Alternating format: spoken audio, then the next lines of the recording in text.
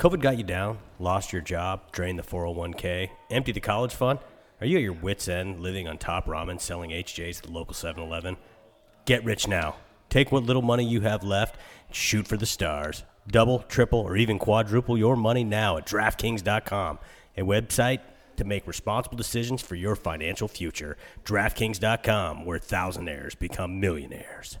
Now that you know how to play, download the DraftKings app and sign up using code THPN. New users will get a free entry with their first deposit. That's code THPN to get a free entry with your first deposit. Only at DraftKings.com. Minimum $5 deposit required. Eligibility restrictions apply. See DraftKings.com for details.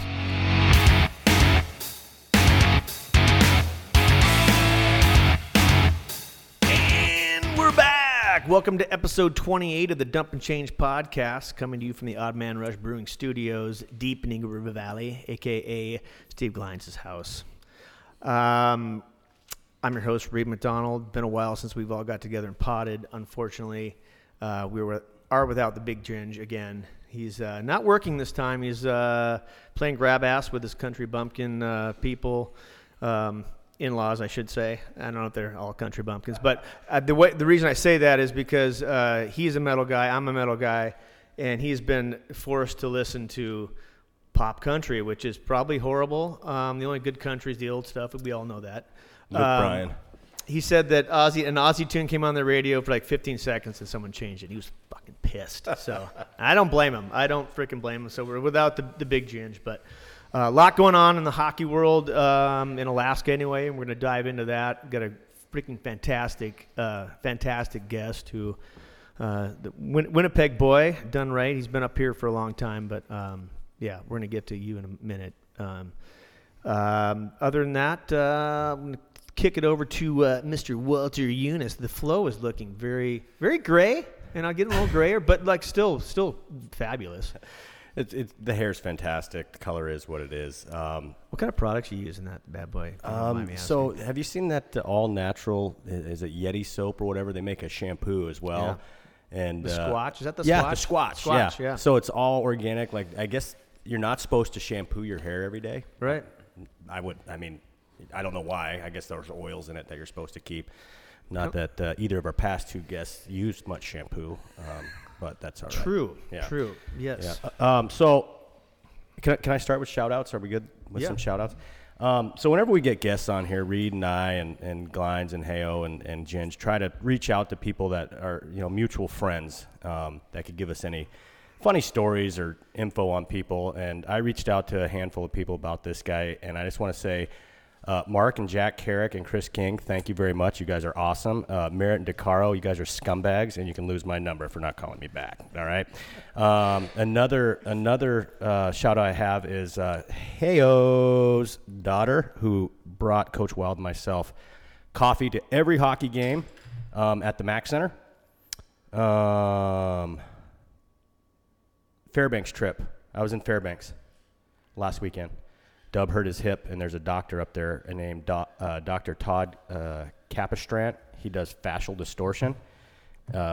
He literally went to Sensation Cryo twice a day and hip compression therapy once a day for 5 days with okay results, but still never returned full range of motion. This guy jumped on his hip, found some fascial tissue that was out of place, and then proceeded to use his thumb to force it back where it was supposed to go. It looked really fun as Dub was twisting on trying not to scream, and literally after a minute he got up, he had full range of motion again.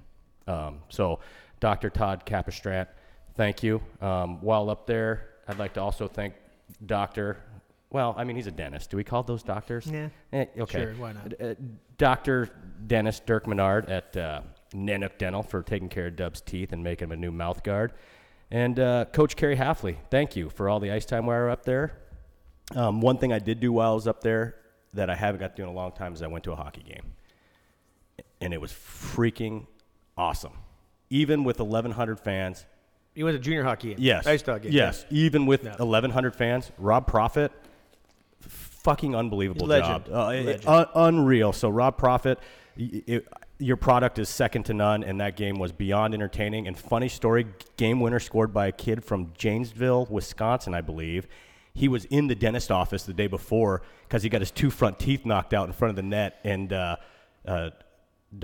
dentist Dirk Menard put some epoxy or something on there so the nerve endings weren't exposed anymore, and he scored the game winner that night. But so awesome to have junior hockey back in Alaska, and actually a nice segue, to what we have to come. Well, Prophet, he was on my list too as a friend of the pod because he had texted me a while back, and maybe I said that. I don't think I have. We haven't recorded for a while, but yeah, he loves it, and he's an old school Northern Michigan boy, and yeah, you get a couple pops in him, and it's like you're right back in the dive bar in Marquette, Michigan, having a good time. But yeah, friend of the pod, Prof. We're gonna get talk about more about him in a minute.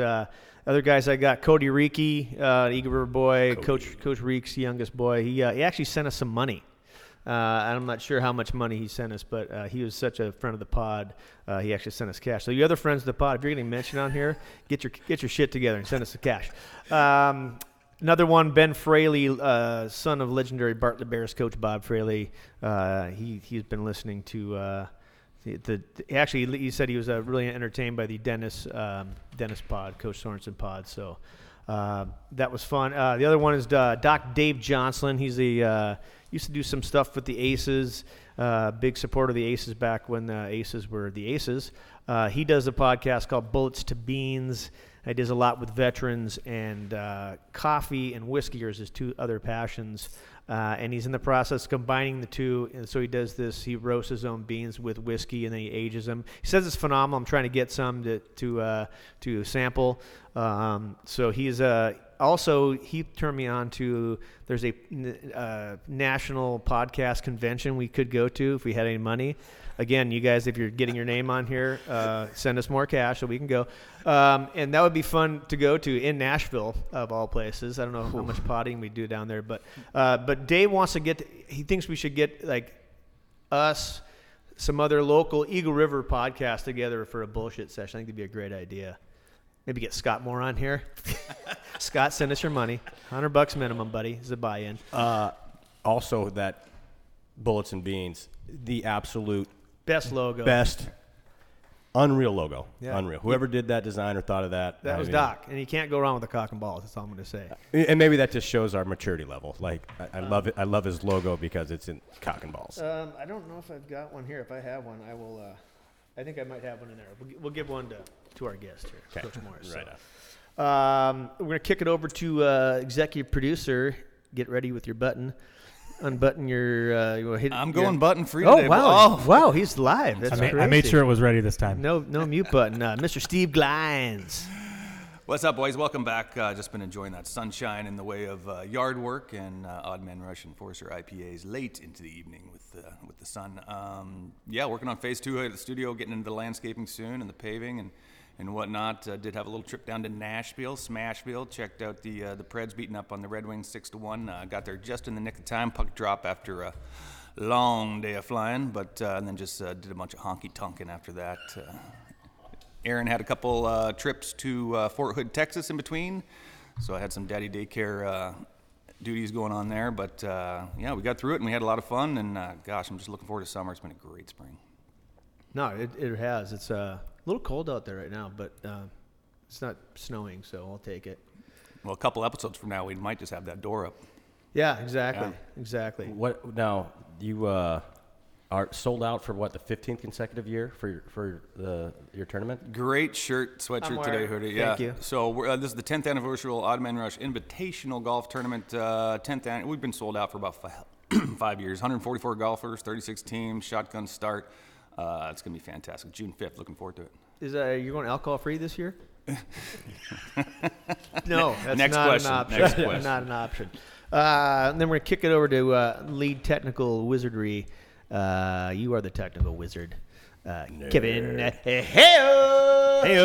What's happening? What's going on, buddy? Not much. I just want to say, Coach Wald, thanks for letting us stream those high school games. So that was a lot of fun. Use some of the pod equipment to support the high school program. So I know the parents enjoyed it.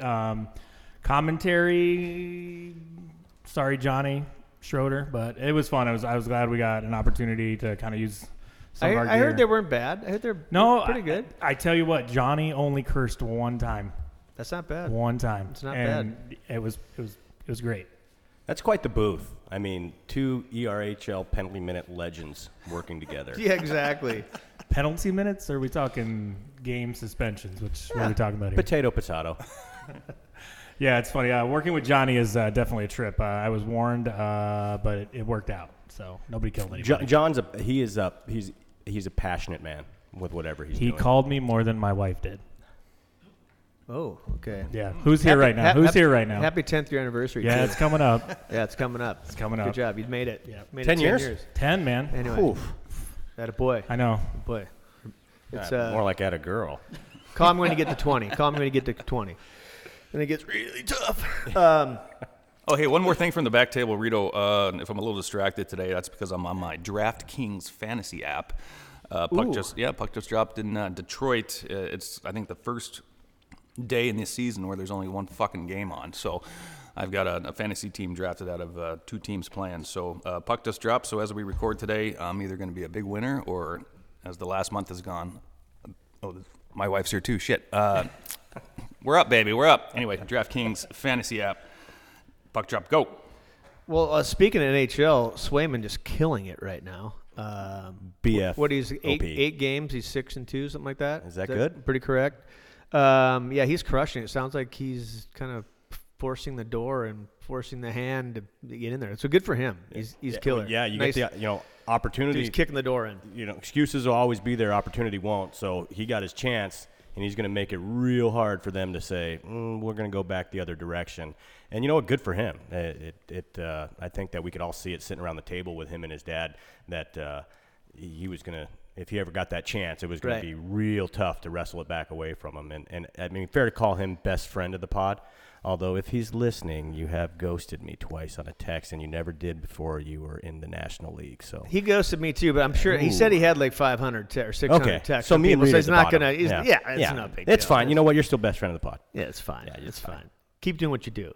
Another Alaskan boy doing great out there, so you would love to see that. For me at home, I got Suddy and the Tarps Off boys are getting back at it, washing windows.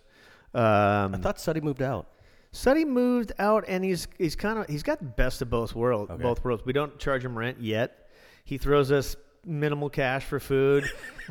He lives Eats like a horse. That means, he lives at means Connor's, zero money. Zero money. He lives at Connor Canterbury's got a house that like grandma gave him, so they're living rent free. And so he just kind of comes and goes when he wants to eat. He comes home when he wants to party with the boys and hang out and do whatever they do over there. Yeah. Debauchery. Hangs out there. So he's just loving it right now until we started charging him rent. That is, but Yeah, he gets up after I cook you and I breakfast. yeah, we had sausage today. It was great. Yeah, and Moose eggs, sausage. and like then he gets up, and me and Reed have these tiny little plates, and Sutton eats like 3/4 pound of moose sausage by himself. Jesus. we only had 3 freaking eggs in the house too, but that's part of the course. Shonda. Yeah, exactly. So, so Sutton and his buddies are doing the Tarps Off. So I don't know, wherever you want to get a hold of him, I don't know. Call me or call another GM, Walter. Don't call me. Don't call him. Waiting for Cam to come home. Cam gets home here a couple weeks. Be looking forward to seeing him. Actually, I met his girlfriend Donna this morning while I was taking a shit. He FaceTimed me, and of course, it's like he's like, "What are you doing?" I'm like, "Well, what do you think I'm doing? You know what my bathroom looks like?" And so I had to have an awkward Yeah, conversation. you know what there. time it is. Yeah. But and then Gab's having a good time, still growing. He's towers over me and Cam now. Cam's all pissed about that for sure. But Boy, loved watching him play last night. Just real confident right now with the puck on his tape. He jumped in the offensive rush numerous times. It was he's the big, best advice long- I give him is you got to put a little more asshole in your game. And Sandpaper, Coach baby. Morris can Need a little sandpaper. attest to that. Speaking of assholes, There's no real good players unless they're really, really good that are not assholes and a little edge on them. So. he was fun to watch. Last No, he night, was for sure. getting in And there, actually, so. I did get an in between period. Hey, bud. Hey, bud. I was yelling it through the Zam doors, too. Hey, bud. On the draw. That was funny. Yeah. So, quick story about the boys. So, this is a life lesson for all you married guys and talking to you, Hale, as your boys get bigger. and older. So constant battle. You can probably, Coach Morris probably knows this too. Constant battle, keeping the kitchen clean, just with the frickin' boys. They don't give a shit. They leave their shit everywhere. Farm animals. Yeah, they leave their shit. Gavin leaves his old spaghetti plate out there. I can't believe the dogs didn't get it. Then I go to clean my room, and I don't know how long this plate of looked like it was probably peanut butter jelly toast under my dresser. It had been there for like 2 months. Under your dresser? Well, 'cause sometimes when I leave out of town, the guys will sleep in my bed. So they're eating in my freaking bed. So anyway, I come home the other day, and the freaking kitchen is fucking destroyed. I mean, we're talking bacon grease everywhere. Yeah. So I was like, oh, I'm going to clean it. So I take before and after pictures, and I freaking detail this thing, Coach. Detail. It's tits. So I send that to the group chat, like before and after photos to everybody. I'm like, this is what it's supposed to look like. This is what you guys fucked me on. Like, this is what look at. Shonda type chirps in, oh, you're getting sex tonight. I'm like, fucking yes. She doesn't realize she's on the group text. So then the boys go, oh, Jesus, God, that's gross. Oh, yeah, gross. That got into another conversation, which I'm not going to get into regarding porn and masturbation, but we're going to leave that alone.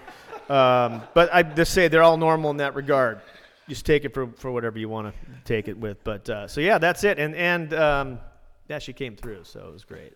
It's nice when she contract gets paid. So I mean, that's the thing. I tell young guys, like, you really want to, the roses and the whatever, buying her stuff is great, but doing the dishes, laundry, occasionally. Vacuum, laundry, cleaning, keep us up. You get way more, guys. You get way more. Life lesson, and you're welcome. Send me that money.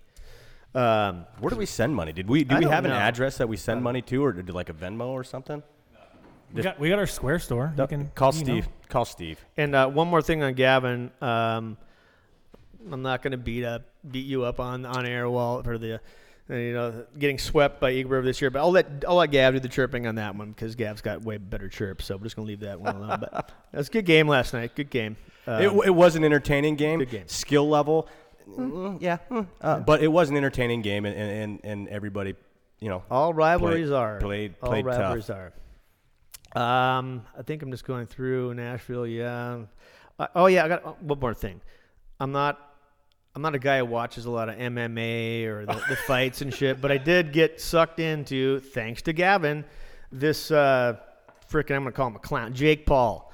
Okay, the Jake Paul fight versus the Ben Askren. So whenever that fight was, it was a Friday night, and I was bored, mildly interested, and I'm like, okay, I'll buy it. So I bought it for $50. So you got sucked in. I got sucked in. The best part about it was seeing like Ice Cube, Snoop, love Snoop, Snoop-a-loop, Snoop Dogg, and then the other rapper was Too Short.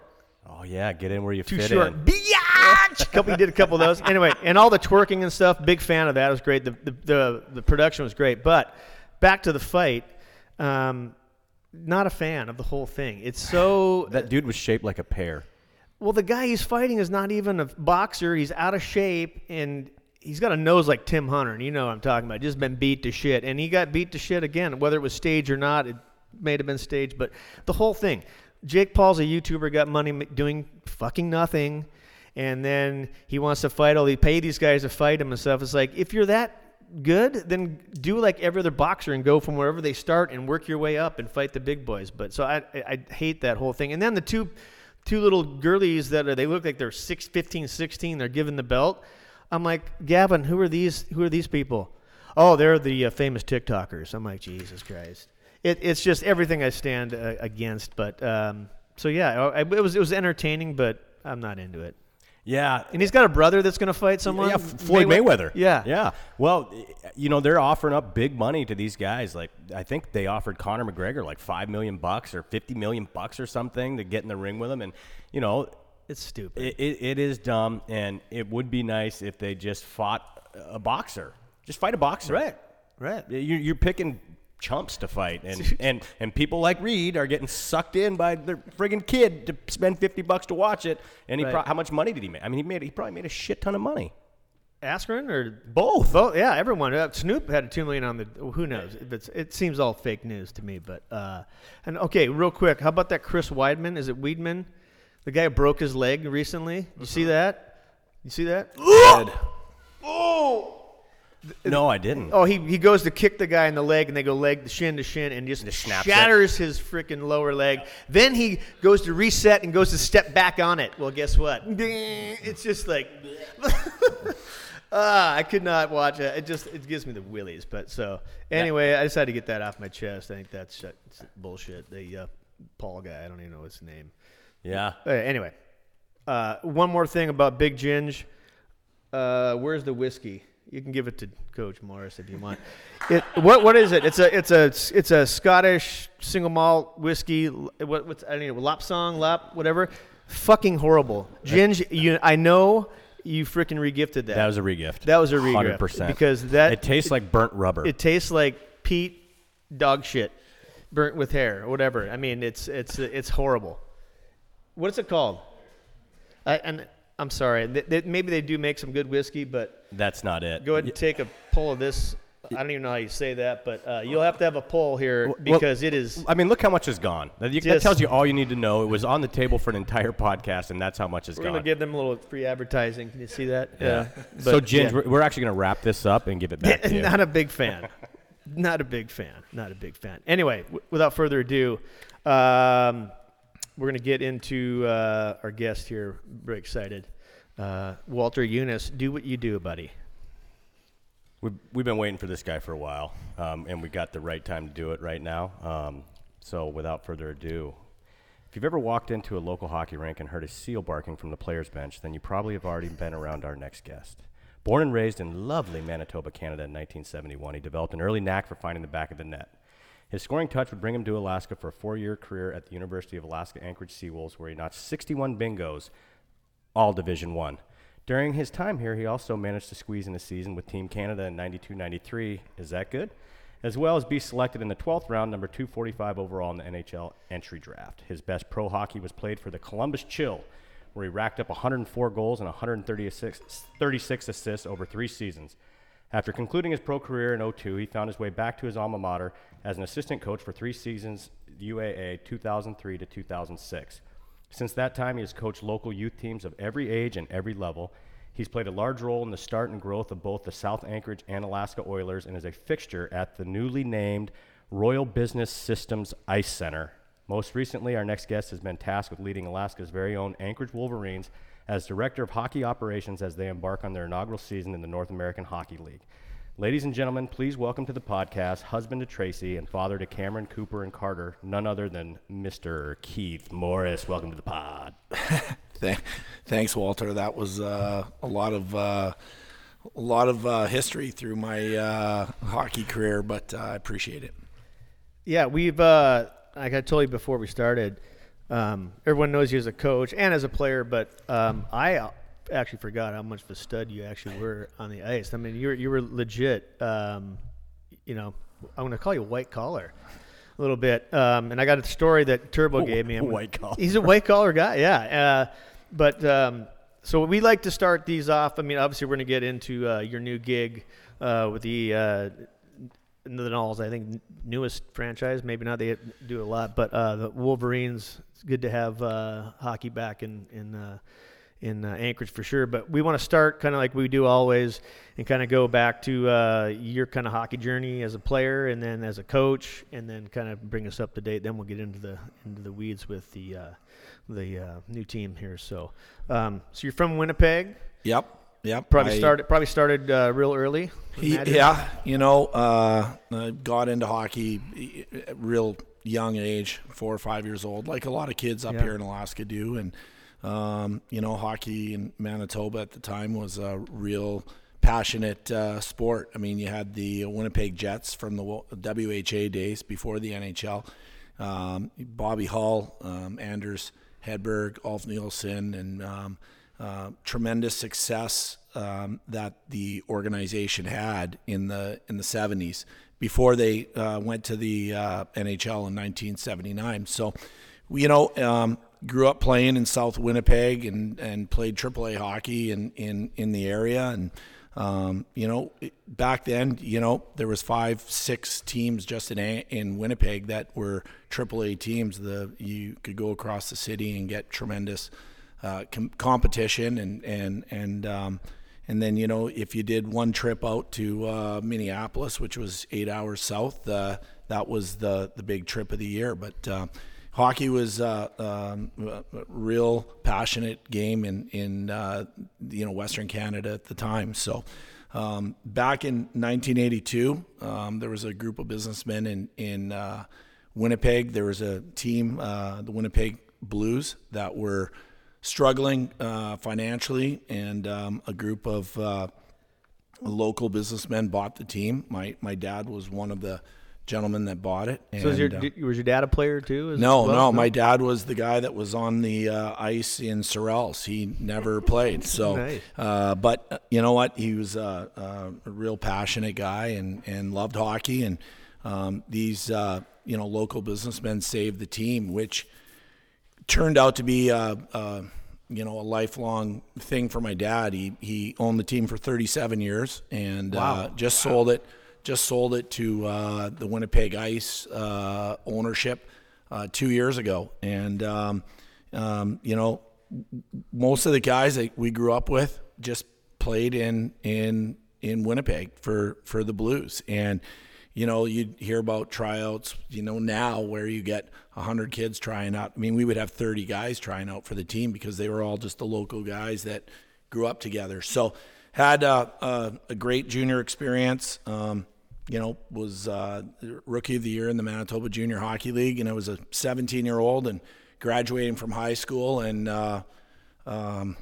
amazingly, Brush Christensen showed up in Winnipeg to recruit, and I probably could have had some opportunity to stay and play another year at junior, but I'd already played as a 16-year-old and as a 17-year-old, and I looked at it as a life skill. I'll go up and live in Alaska. A lot of people at the time back in the 80s, from Manitoba, they would have never gone to Alaska. I thought it was going to be a great life experience, play 4 years, and then probably go back to Manitoba and work in our family business, and how things change. You come up here, and it was an unbelievable experience I had at UAA. It was 3 years we made the NCAA tournament, had the great run my sophomore year when we beat Boston College, and quite frankly, probably the third year was our best team, and just outstanding guys, passionate guys, and it was when the NCAA went to a one-game play-in, and Darren Madley got us in Detroit, and but it was a tremendous experience, and then I had a chance to go play for the Canadian national team after my junior year. So, How big was that? I mean, playing for your country. You know what? It was unbelievable, and as you know, with Cam getting the opportunity to try out for Team USA this year, and having that opportunity just to wear the jersey and be part of the program. It was an amazing experience. A lot of really good guys that have done great things in the game of hockey played on that team, and it was fantastic. And then I was blessed, to be able. Couldn't get a contract out of the national team.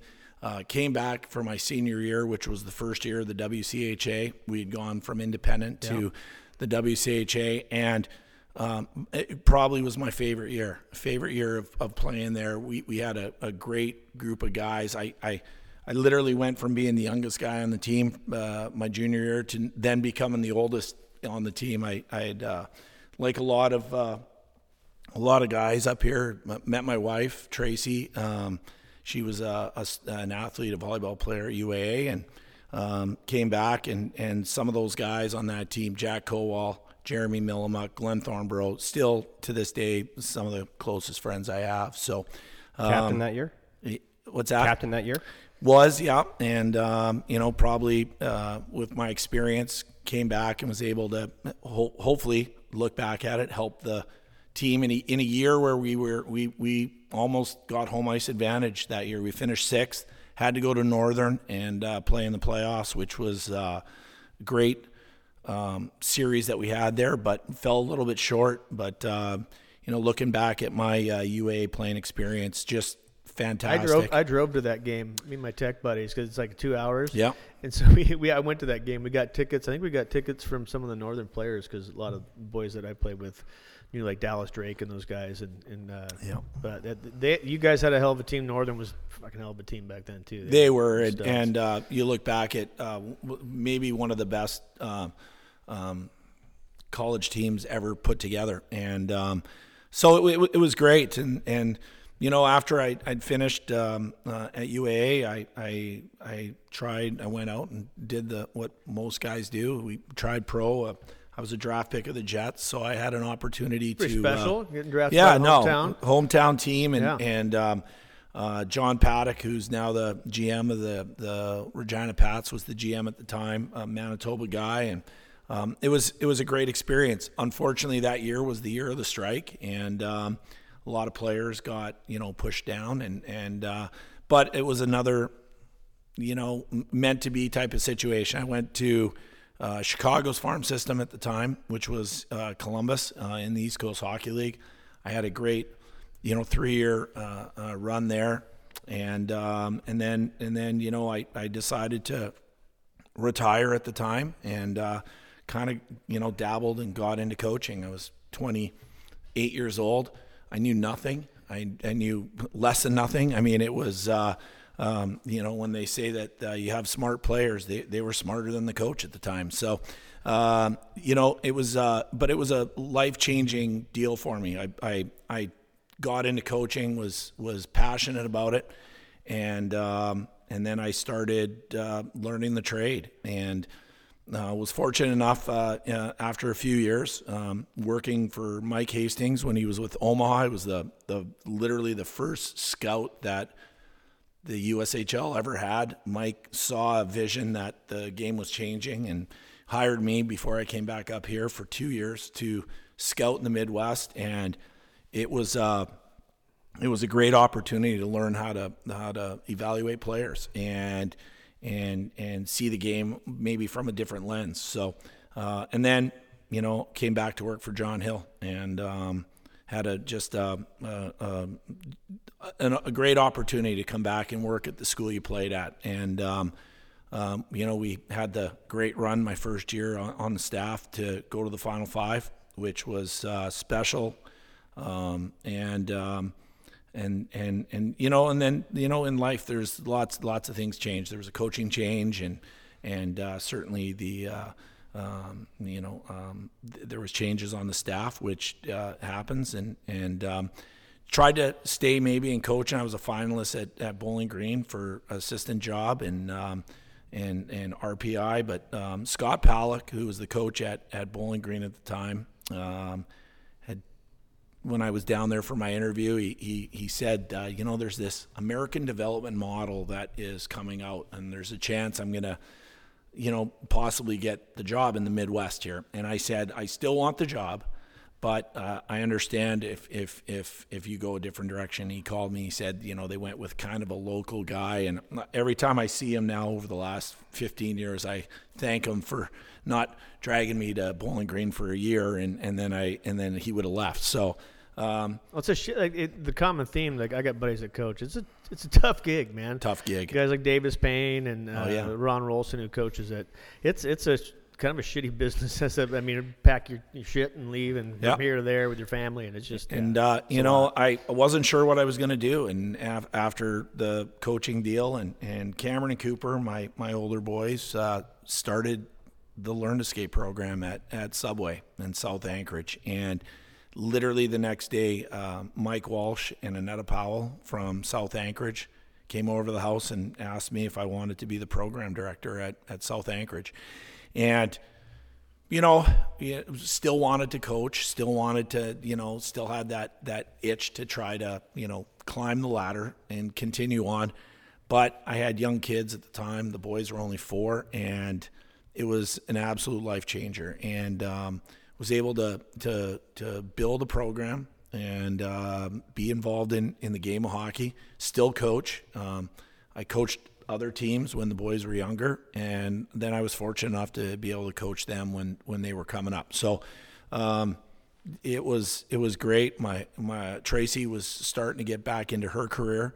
after having kids.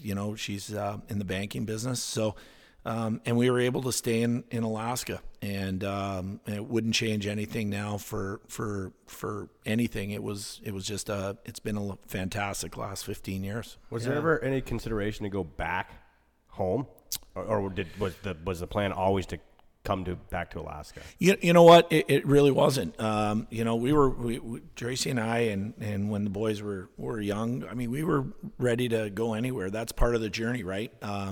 But coming back home to work here was fantastic. Working at UAA with Jack and John, it was kind of like it was when we were playing, right? All alumni staff was a real special time. People that were real passionate about UA hockey, and but you know what? Maybe had some opportunities to go back to Canada and probably coach in the Manitoba Junior Hockey League or whatever. But you know what? We looked at it as this is what we were going to do, and it wouldn't change anything now. It's been fantastic. Well, I mean, I think most of the, if there's any kids listening to this, I hope there's not too many, but a lot of these guys know you as the coach. I mean, that's all they know you as, because they weren't around back in the 90s. Sorry about that. You just turned 50, right? I did. So, I was hearing Steve saying he was in Nashville. I was in Nashville for my 50th birthday. Carter had a tournament down there with Coach Zapperzant's team, and it was fantastic. Weekend of being able to play hockey, but also too is to turn 50 in Nashville. It's like the Vegas of the Midwest. So it was fantastic. And did you do any honky tonkin'? I'm a pretty laid back guy, but we enjoyed the nightlife. It was good. Yeah. So speaking of the coaching, I mean, that's one of the things that I like to ask. Like, when were you bit by the coaching bug, or was it something that as a player you always knew you wanted to do, or is it something like, hey, I just want to keep involved with the game, keep going? Well, no, I think that I was a phys ed major, educator.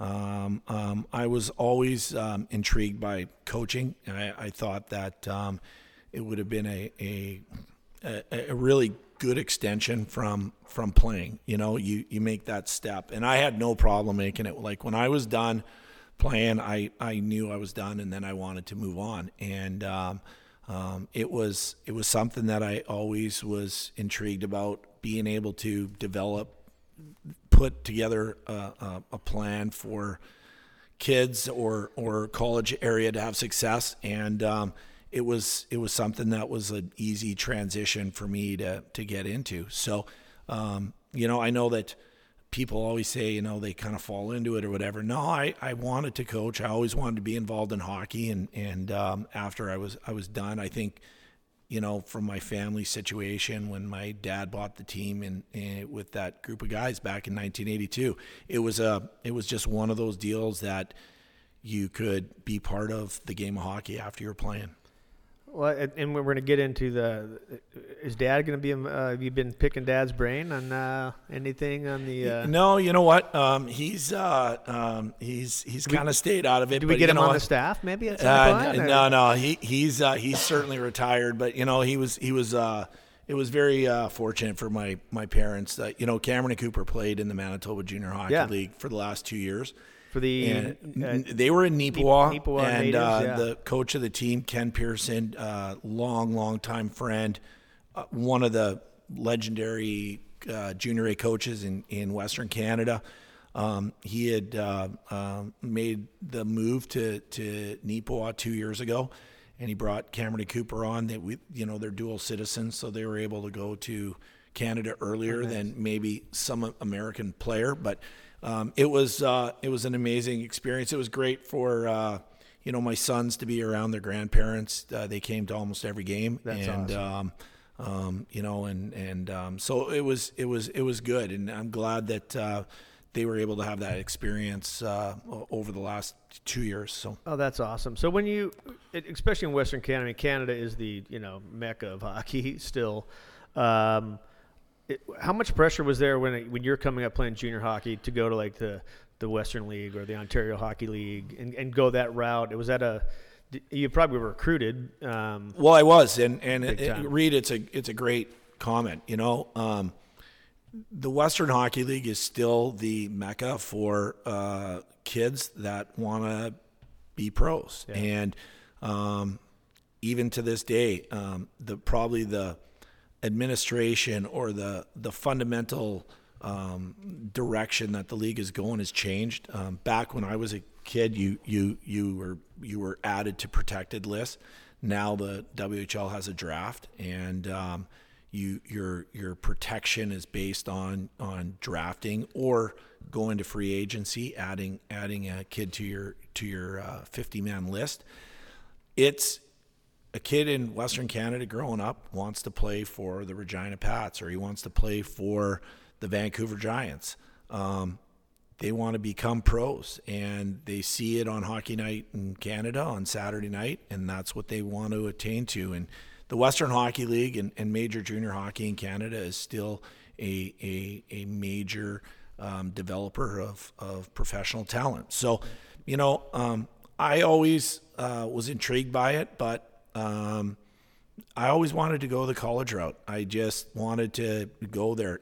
I grew up watching North Dakota in the old Engelstedt Arena, and Bobby Joyce and Tony Herkus and elite level players, and it was something that I always wanted to aspire to. Never ever in my life I would have thought I'd play college hockey in Alaska, but what a blessing it's been for us. Yeah, well, that's changed too. I mean, you see a lot more pros coming out and good ones coming out of NC2A than you did like 20 years ago, 30 years ago. It's crazy. Well, I think that it's becoming there's a lot of factions to that, Reed.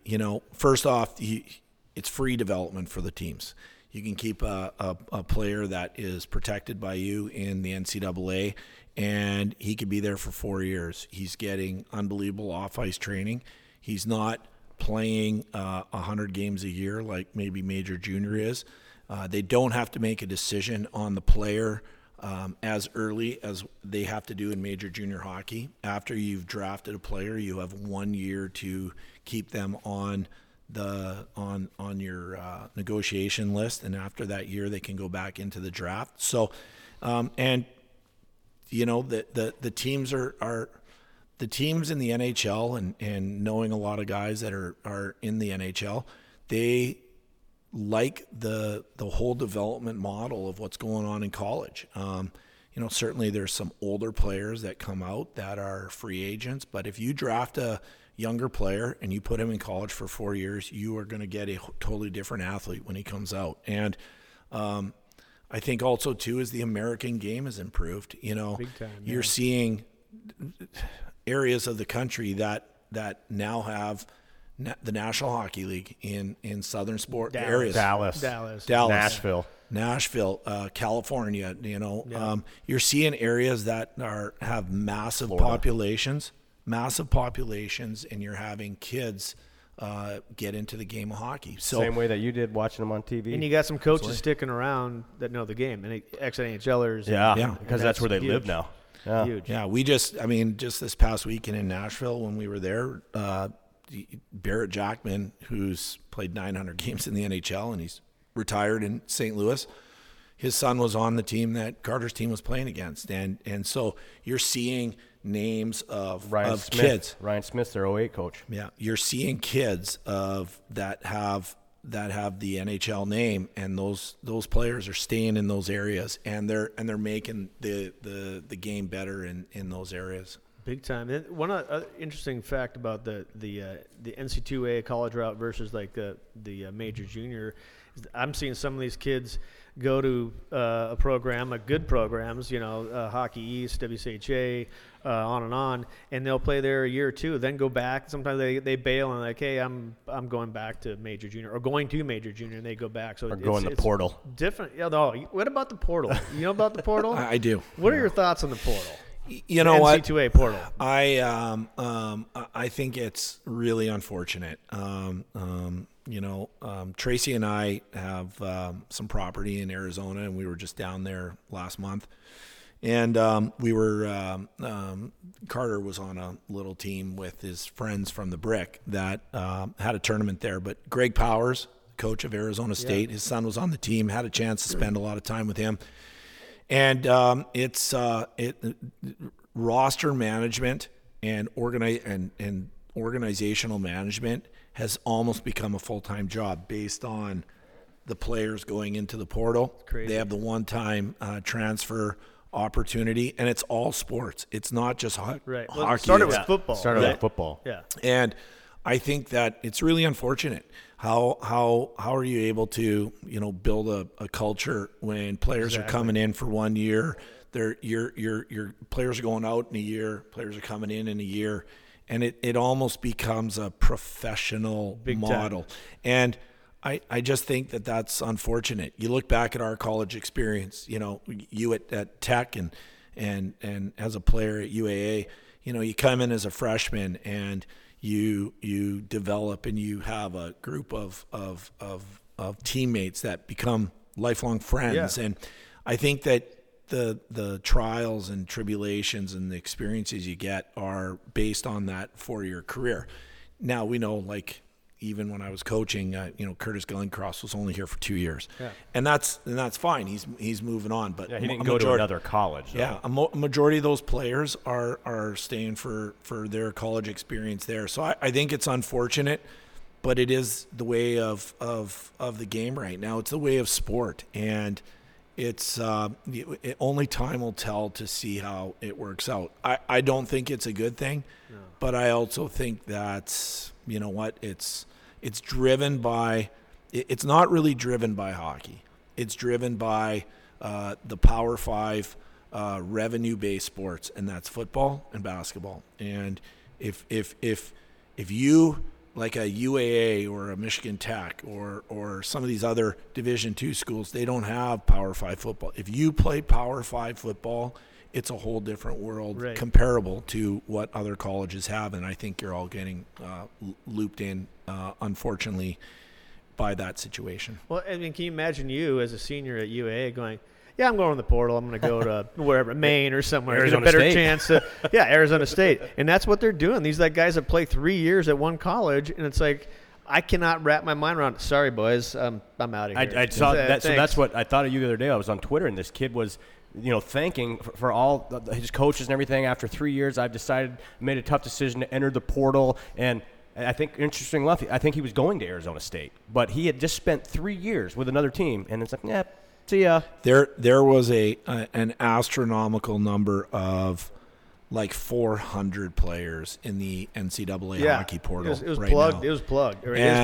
And it's really unfortunate, but it's the times right now, and I give like those guys a lot of credit that are having to maneuver through that and try to keep their program competitive, and also too is graduating players that, like, when you're going to the NCAA hockey route, your job is to create young people that are going to be successful in their next job. Yeah. And some of them are going to be professional hockey players, but some are also going to do other things. And I think it's very difficult to see that so many players are going to multiple campuses and the whole bit. It's tough. No, and I've talked about before when I even learned about the portal. And my big thing was that these guys, these coaches, recruit a player to buy into their hockey culture, whatever that is. I want you to be a UAC. Well, here's what we're going to do, blah, blah. And then they come in for their pregame or their post-game wrap or their post-season wrap-up, and they're like, just enter the portal. It's like, I kind of want to be a Seawolf. Enter the portal. You know what, Reed? And again, we're looking at it. We can all kind of, maybe look into the crystal ball of the future and stuff. And unfortunately, and I say this not negatively, but unfortunately, the portal might be the thing that saves UA hockey down the road, because that is true. Because Matt Curley, who's just an amazing guy, great coach, great human being, great human. He's in a tough position with if the program is saved, which we're all hoping and getting the support to save it. he'll probably have to go to the portal to build put his a team. to Yeah. build Yeah. his team on the short term. Yeah. With having a eye on the future to having some of those 4-year players. So, you know, it's one of those deals that's we've seen that change in hockey, and I don't think it's a good change, but it's part of where we're at. Well, speaking of, that's a good segue real quick before we get into the meat and potatoes here. Of Save the Seawolves, I think they're like a little over 2 million, 2.1. Yeah. So they're 900,000. And hopefully, so SaveTheSeawolves.com. If anyone listening, they got all sorts of stuff going on. I know they had a couple fundraising auction which raised about $30,000. They're having a golf tournament coming up. So they got some good stuff going on. So do what you can to save the Seawolves, because as we talked about, we can't lose this team. But speaking of that, and I don't know the answer, but so we raise this money. What's the plan after? I'm going to say that we're going to save the Seawolves. What is the plan moving forward? And so it's got to be like building a rink, and let's get serious. Because you know what? I was involved through the wintertime helping the political action committee and the Kathy Bethards and the Paul Bateses, Jerry Dewhurst, just wonderful people that they're hitting it hard. that are so passionate over 40 years of Seawolf hockey. I think that the plan is that they'll raise the money, and then they're going to take the year to really build the product back up. It's not going to be just an on ice product. This is about a constant and having a program for the next 25 years, next 30 years, another 40 years. Yeah. And I think that there's a lot of things that are there. We're going to have to be an independent program, at least for the short term. And that's okay. I mean, we were in an independent program. There's a lot of teams that need the Alaska exemption, which if you play in the state of Alaska or Hawaii, the games that you play there are exempted and you get to add 2 games. So my call out to Brad, my former teammate, Brad Berry, the coach at North Dakota, come and play us.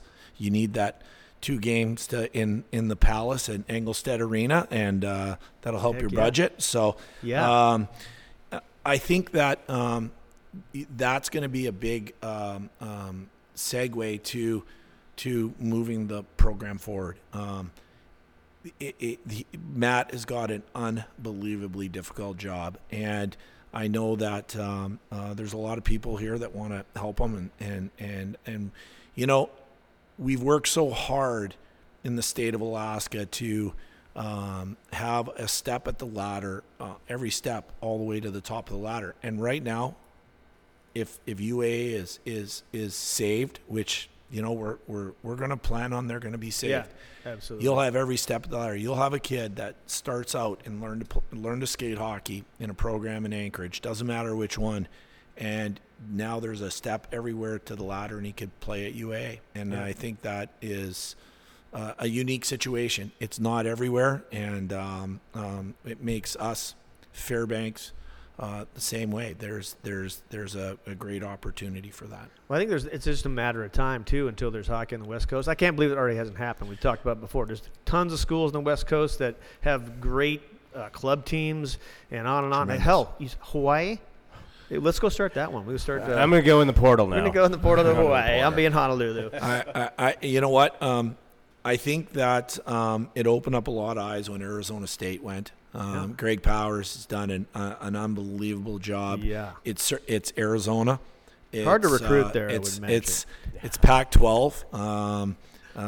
Great story. I was coaching 14 Tier 1 a number of years ago, and we were in Burnaby for a Christmas tournament. And UBC, University of British Columbia, and Simon Fraser put on a little Christmas tournament, and Oklahoma's club team was there and Arizona State's club team, and they were staying at the same hotel as us. So I was up having coffee, breakfast, and Greg was there, Greg Powers, and he was sitting there, and I went up to him and I said, Coach, Keith Morris, I used to coach at Alaska Anchorage, and God, I'm really impressed with your team being a club team and stuff. And I go, how do you do it? And he goes, Keith, it's not very difficult to recruit Yeah. to Arizona Yeah. in January. So he was getting college, basically eligible players that could have played Division I or Division III to go play club in Arizona State. Great school. I think with them going, you see now Lindenwood in St. Louis, Yep. going to be coached by the former NHLer Rick Zombo, is going Division I in a year. Max Helgeson, one of our local kids, is going there. Trent Burnham too, I think. I thought he was, but I haven't heard about Trent yet, but he's having such a great year in the USHL. I think that he'll have certainly great options. I think that Long Island was a real surprise in the hockey community that they had a great first year. Shackle went there, yeah. He is, yep. Seeing these programs jump Thomas, up. St. Thomas is making the jump from Division III to Division I. Rico Blase, legendary coach from Miami, is just got the job there. You're seeing programs take the step, and I think that in a place like you got to really look at where the NHL has a footprint. The NHL has a footprint in Arizona, in Nevada now. California, Seattle, Washington. I think that and those ownership groups are wealthy, and they could be part of the development of college hockey. I would not be surprised within 5 years you'll see other programs jump up, and if that's the case, then I think it's going to really help Anchorage and Fairbanks moving forward. Yeah, so it's fair to say, and agree or disagree, it seems like there's more Division I college hockey talent than there are teams. I mean, and that's always been like that. You always have a guy that maybe got overlooked and played D3 but is a stud. But it seems to me there's a lot of good players coming out, and maybe as a result from having the NHL teams where they're at, just going to continue that. So I think there's room for the college game anyway to grow. I do, and I think it's also going to help the Division III game. I mean, there are some unbelievable Division III college hockey opportunities for kids, and if you're a good student and you test well, you can get in on some tremendous financial aid offers and almost like full scholarships, and and have a great 4-year career and get a good education and then be successful post hockey. Yeah, that's the thing with Division III. If people don't know, you don't get any. There's no athletic scholarships. It's all academic. So, but like you said, you can, if you're a good student, you can make it work for sure. You and I probably wouldn't have got much aid. Probably not. No. It's a good shout out there. Yeah, I'm not the smartest guy around. So let's get in the meat and potatoes. So Anchorage Wolverines. So you got the Null team, and it's been talked about forever. I'd been, as you know, talking to Prof, and so congratulations on making it happen. Huge step for Alaskan hockey. I think it's going to be one of the things that could set the standard for hockey development in the next 10 years. And this project has been talked about for a long time, really seriously for about the last 2 years. I know our ownership group approached me 2 years ago and said that they're working on this, and last year, March 1st, we had a team.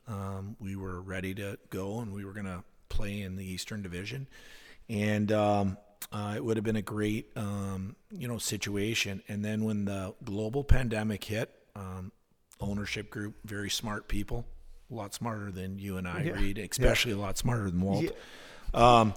Goes without saying. They hit the stop button, just said, we can't do it through this. And but what it did is it gave me the opportunity to do a lot of scouting. I've watched about 400 games this year on Hockey TV, talked to a lot of people, kind of off the record, that there was a chance that this could happen. And then when it did, we were able to hit the ground running. And we have a team here because we have a tremendous ownership group. They are unbelievably successful in what they do professionally.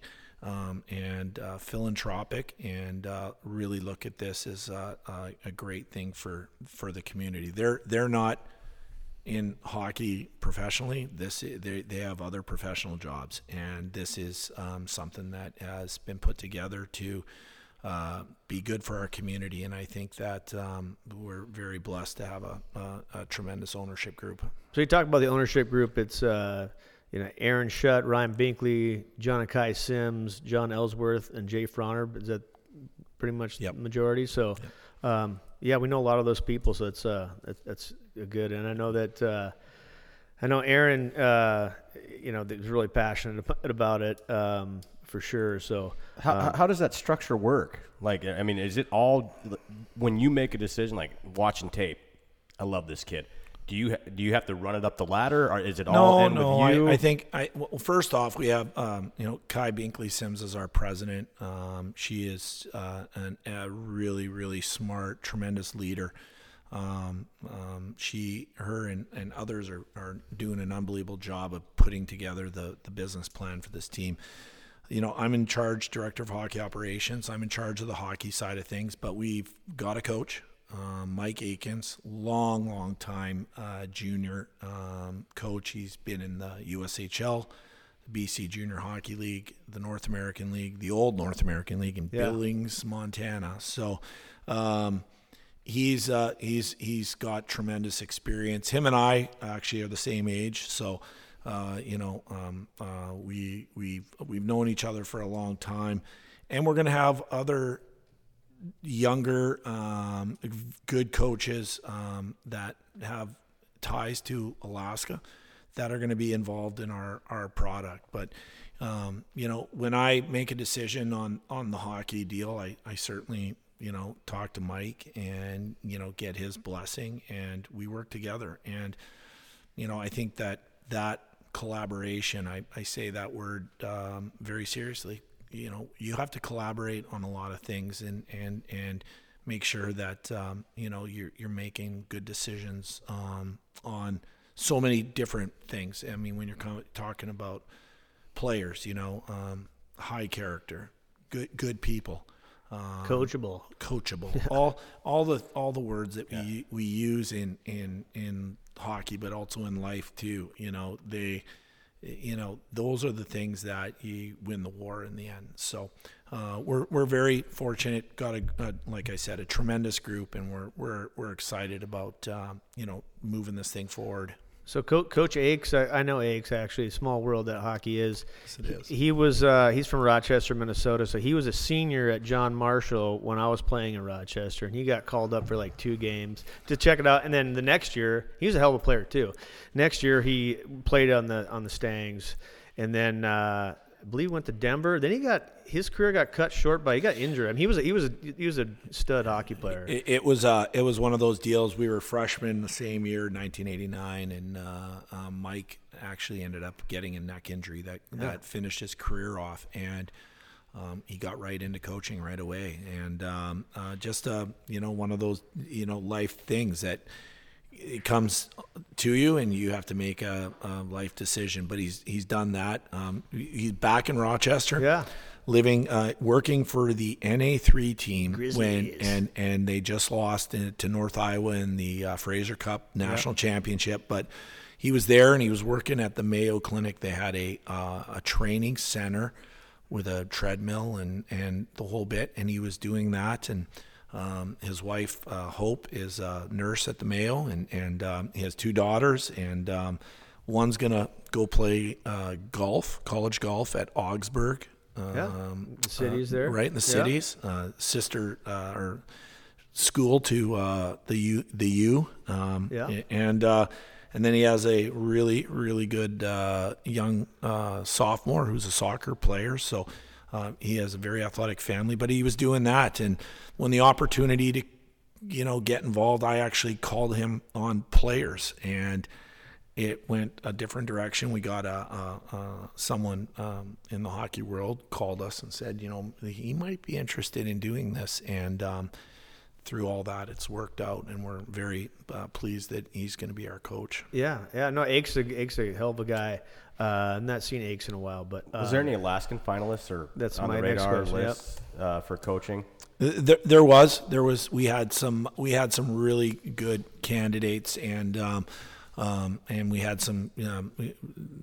Out of the 7 finalists that we had that interviewed, 5 of them had Alaska ties, and they were all outstanding candidates.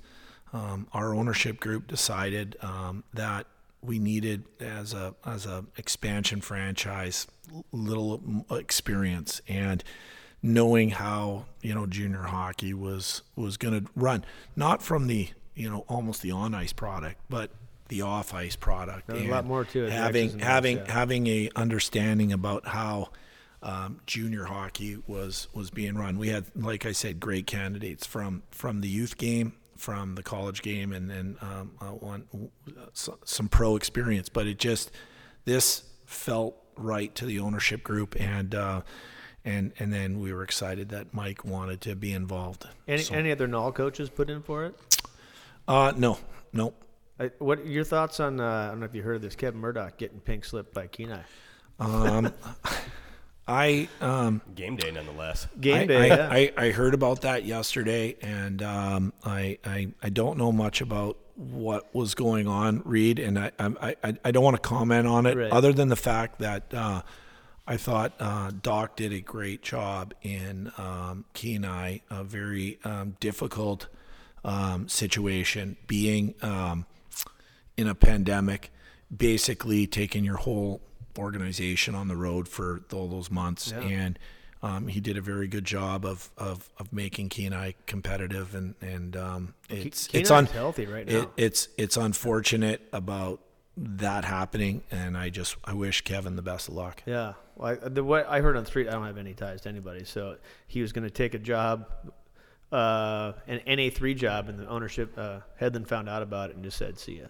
That'll also show you the money that's in the NA3 now too. Maybe. I was surprised because I think Kenai, 3 years ago when Sutton and Cam went down there, they were like barely had a team. It was like save the Brown Bears. Yeah, they were like Soldotna saved them, didn't they? Dude, they were when Sutton was down there, I mean they were.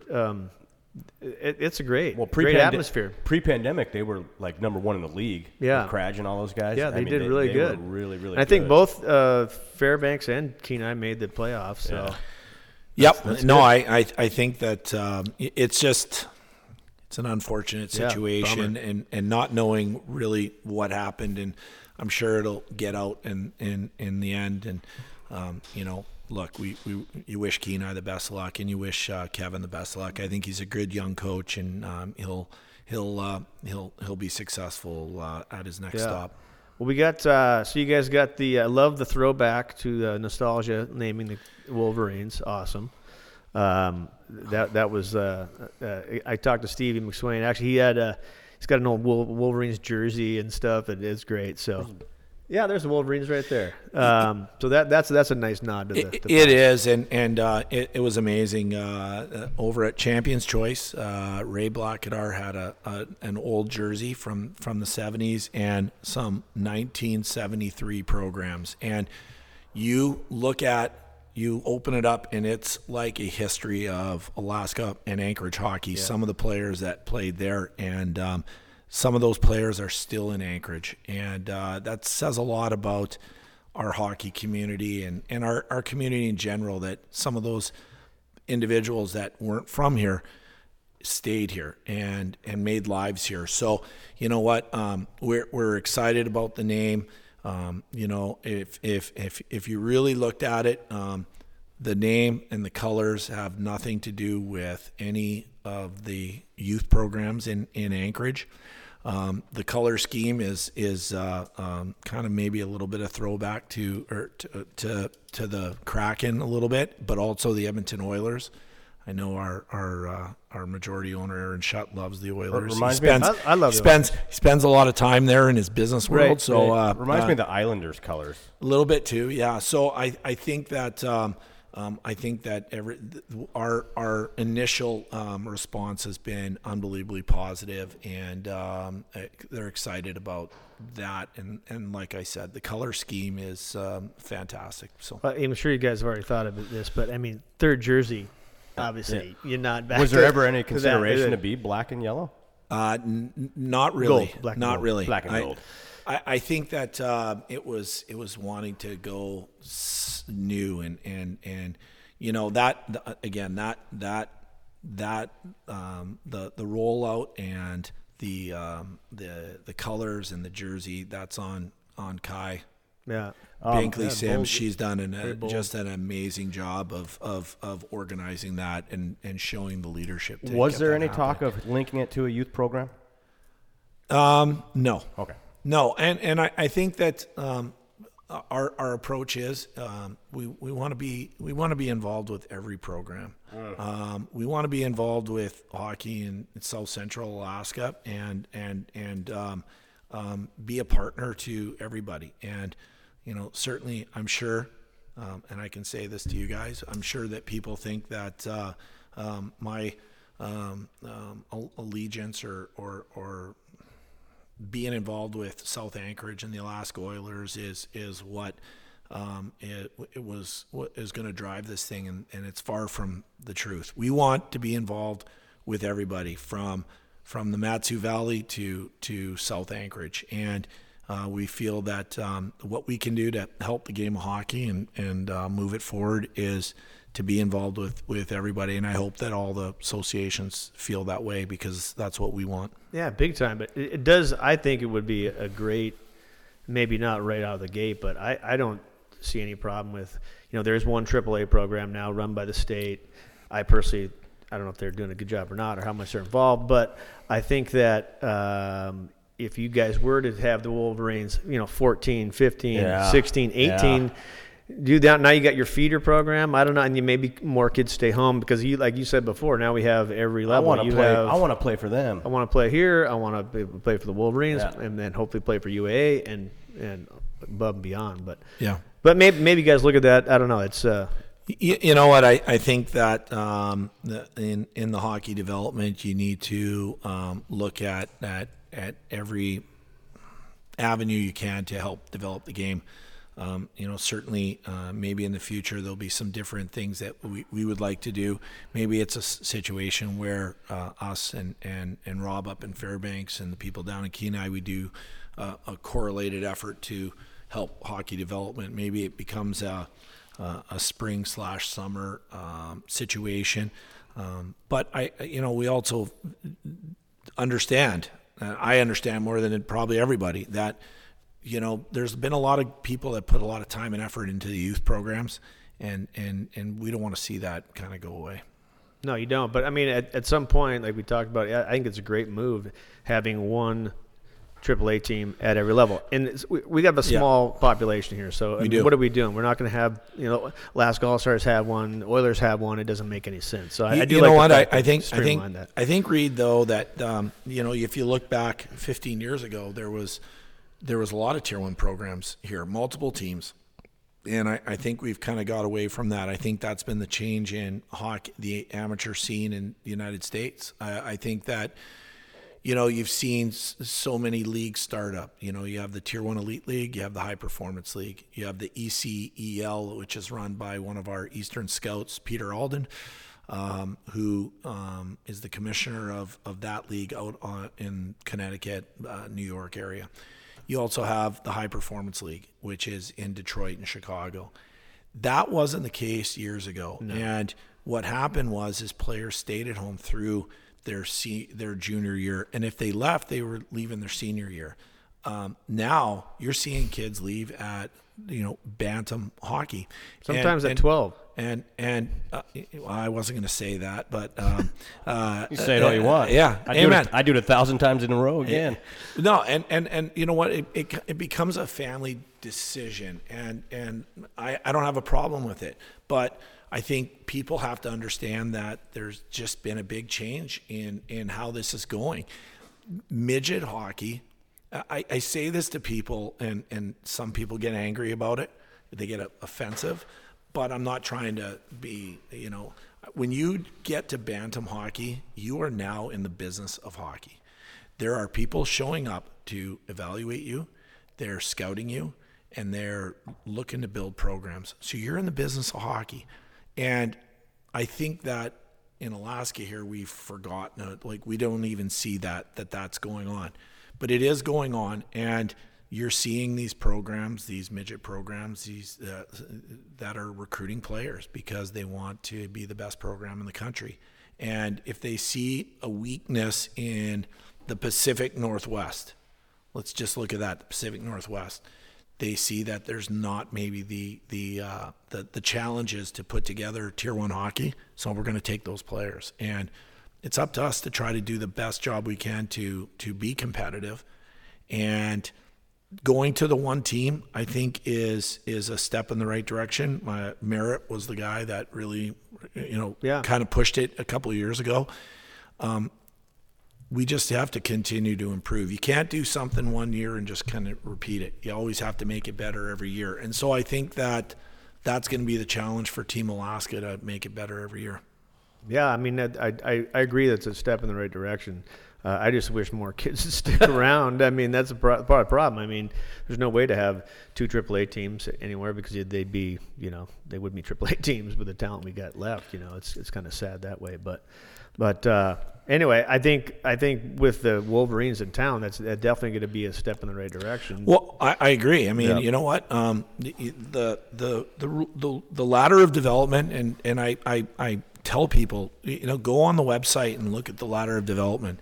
They have the NAPHL, they have then the NA3, and then they have the North American Hockey League. There's truly a ladder of moving kids on to the highest level of hockey. And I think that we need to look at that and say, how can we be involved in that at our youth level? And if we can do that, I think we'd be in really good shape. Yeah. So looking at I want to go over, like, maybe you can go, I don't know, go player by player, but you guys have tendered up to 13 guys. I think it's 13 total. Can you take us through some of your guys? The one guy that stands out of me is that Jordan Steer, 132 games as a D-man, 24 Genos, 125 assists. So that guy is that good? Offensive defenseman right there. It sounds like he's a player. Yeah, so when we got the franchise and we were officially able to start signing players, I'd already had a list of players that we were looking at, and in the pandemic, I think that players were looking for places to go. I think a lot of players that maybe would have moved up last year stayed in the team they were at, and there was less opportunity. You had 5 teams in the North American League that went dark. You had Wenatchee that went dark. 2 teams in the USHL went dark for a year. And so players were that. And what I looked for was the right type of player to do that. The first kid we signed was a kid out of Pittsburgh. He was actually up here at the Tier 1 national tournament. He's an 01 out of Pittsburgh. Okay. Had a great year 2 years ago in the NCDC, which is the Tier 2 league out in Boston. He's a world-class skater, unbelievable kid, and he's 2-time captain of his team, and felt that we needed to have those qualities in a player. And then we just continued to add pieces as we went. And I wanted to get 10 to 12 kids committed before we even had the coach, because I wanted to be kind of not behind the 8 ball. And then I also wanted to commit to some Alaska talent. There you go. Good dose. And we do. We have kids that, a majority of them that I coached, and we know.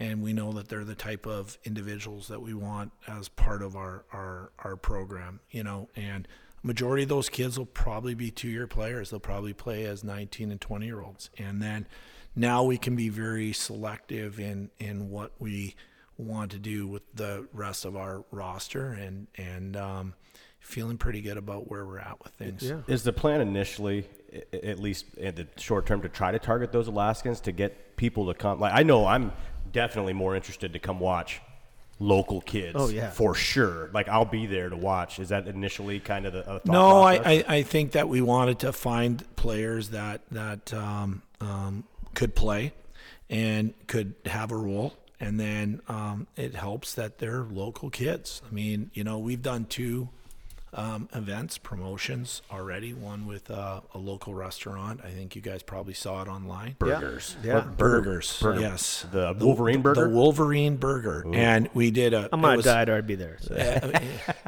You look fantastic, by the way. You might need a burger there. Yeah. No, I think we did that. And then yesterday we teamed with Elite Sports Performance with Billy Crum over there and did some cleanup of our city for the environmentalists of our community, which is fantastic.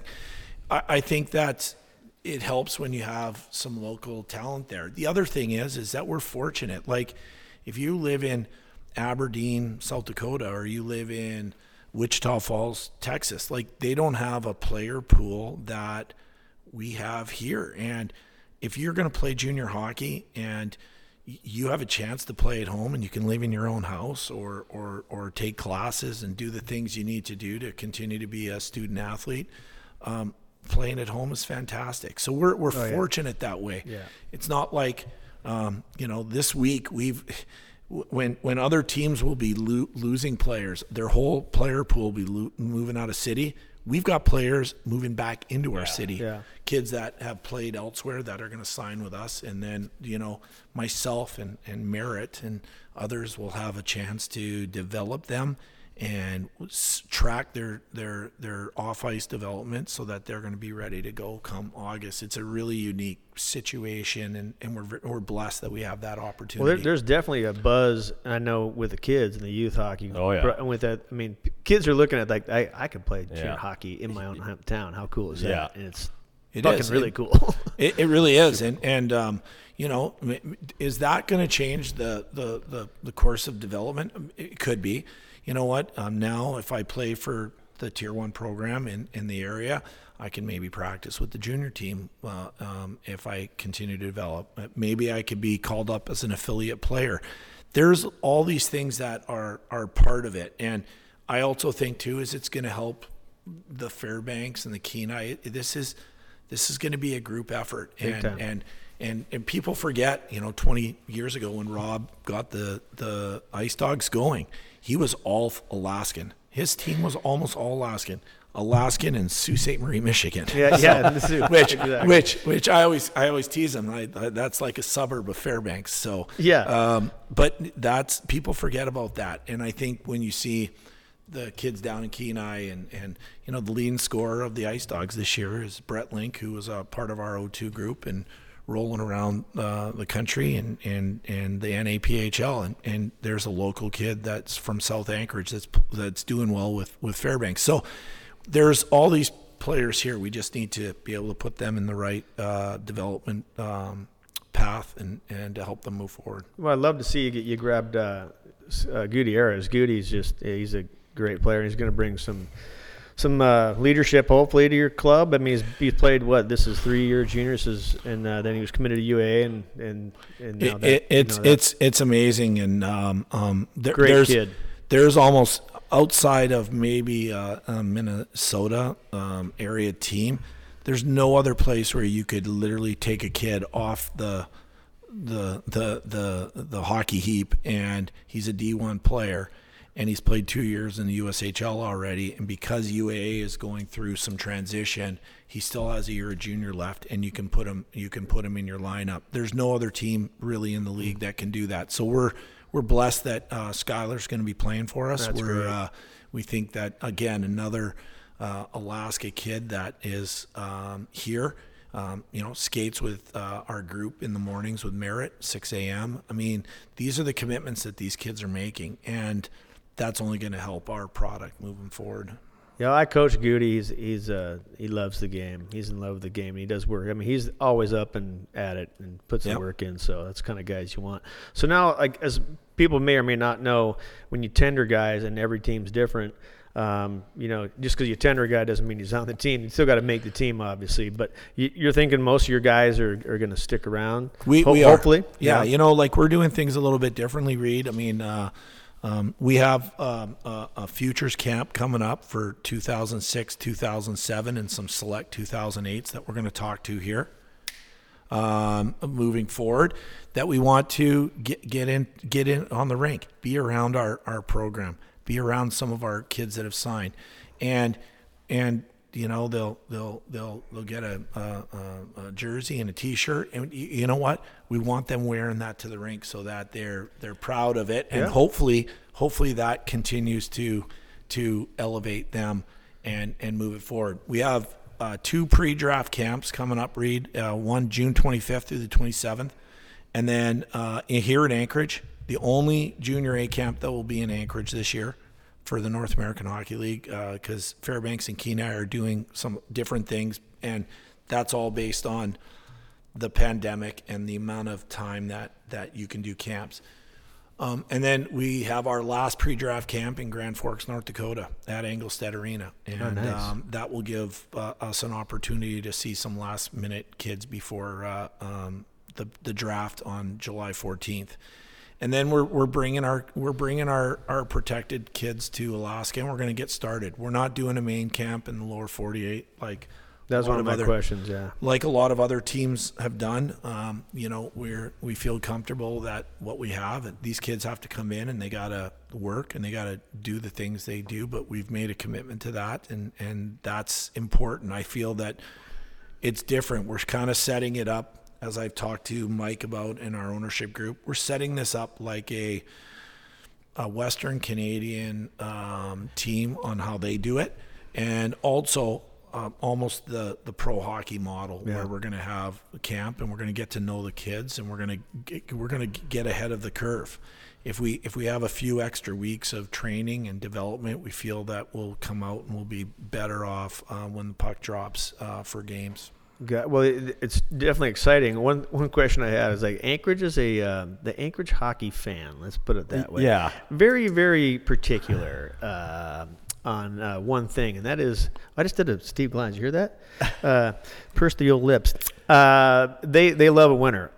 So like, how long do you think? Hopefully the first year. But when are we looking at a team that's going to compete? I mean, the Null's pretty. It's a great league, and there's 3 teams are coming back in this year. There's an expansion team in El Paso, Texas.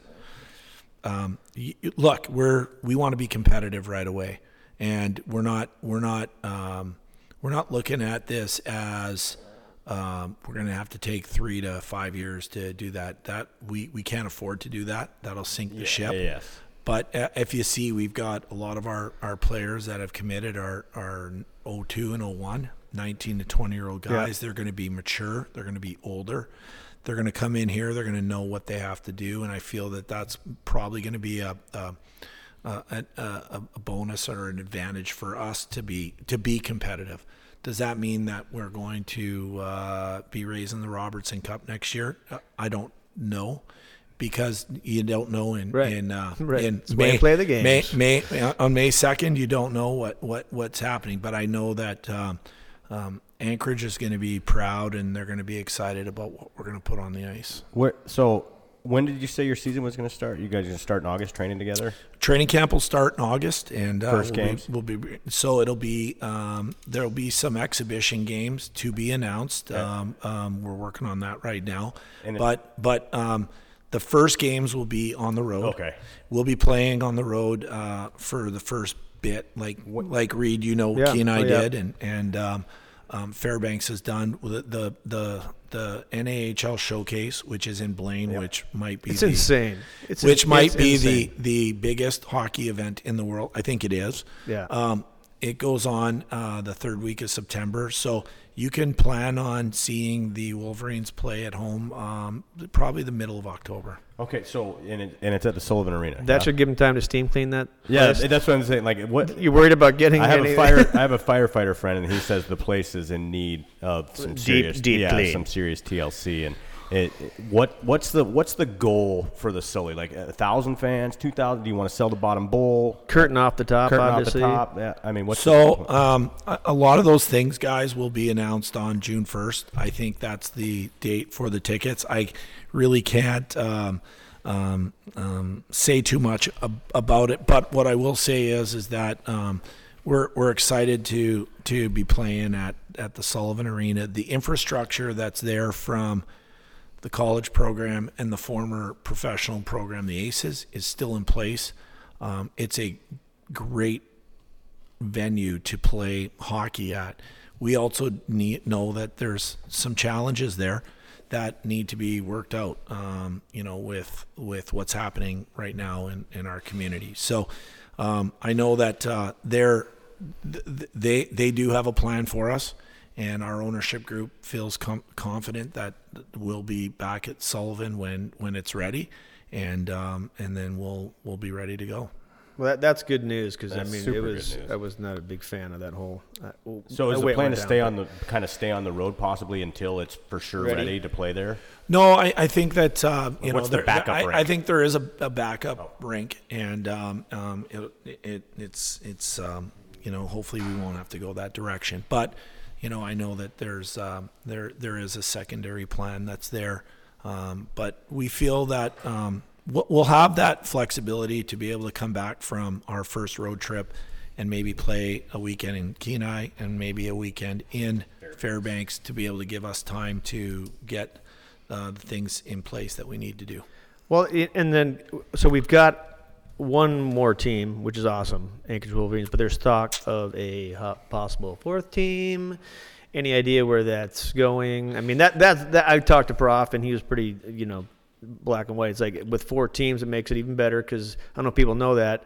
The Wolverines, the Ice Dogs, the Brown Bears, they have to pay for these teams to come up here. Yep. And it costs a lot more money to get to Alaska than it does to get from Wisconsin to Minnesota, per se. Yep. So there's talk of maybe a 4-team in Alaska division at some time in the future. This is obviously one big step to make that happen. Yeah, Reed, it's a massive step forward. 3 teams from a standpoint of logistics only is not ideal per se, but we also know that to get the 4th team, you have to get the 3rd team, right? Yeah. So we feel that we're in a good position to do that.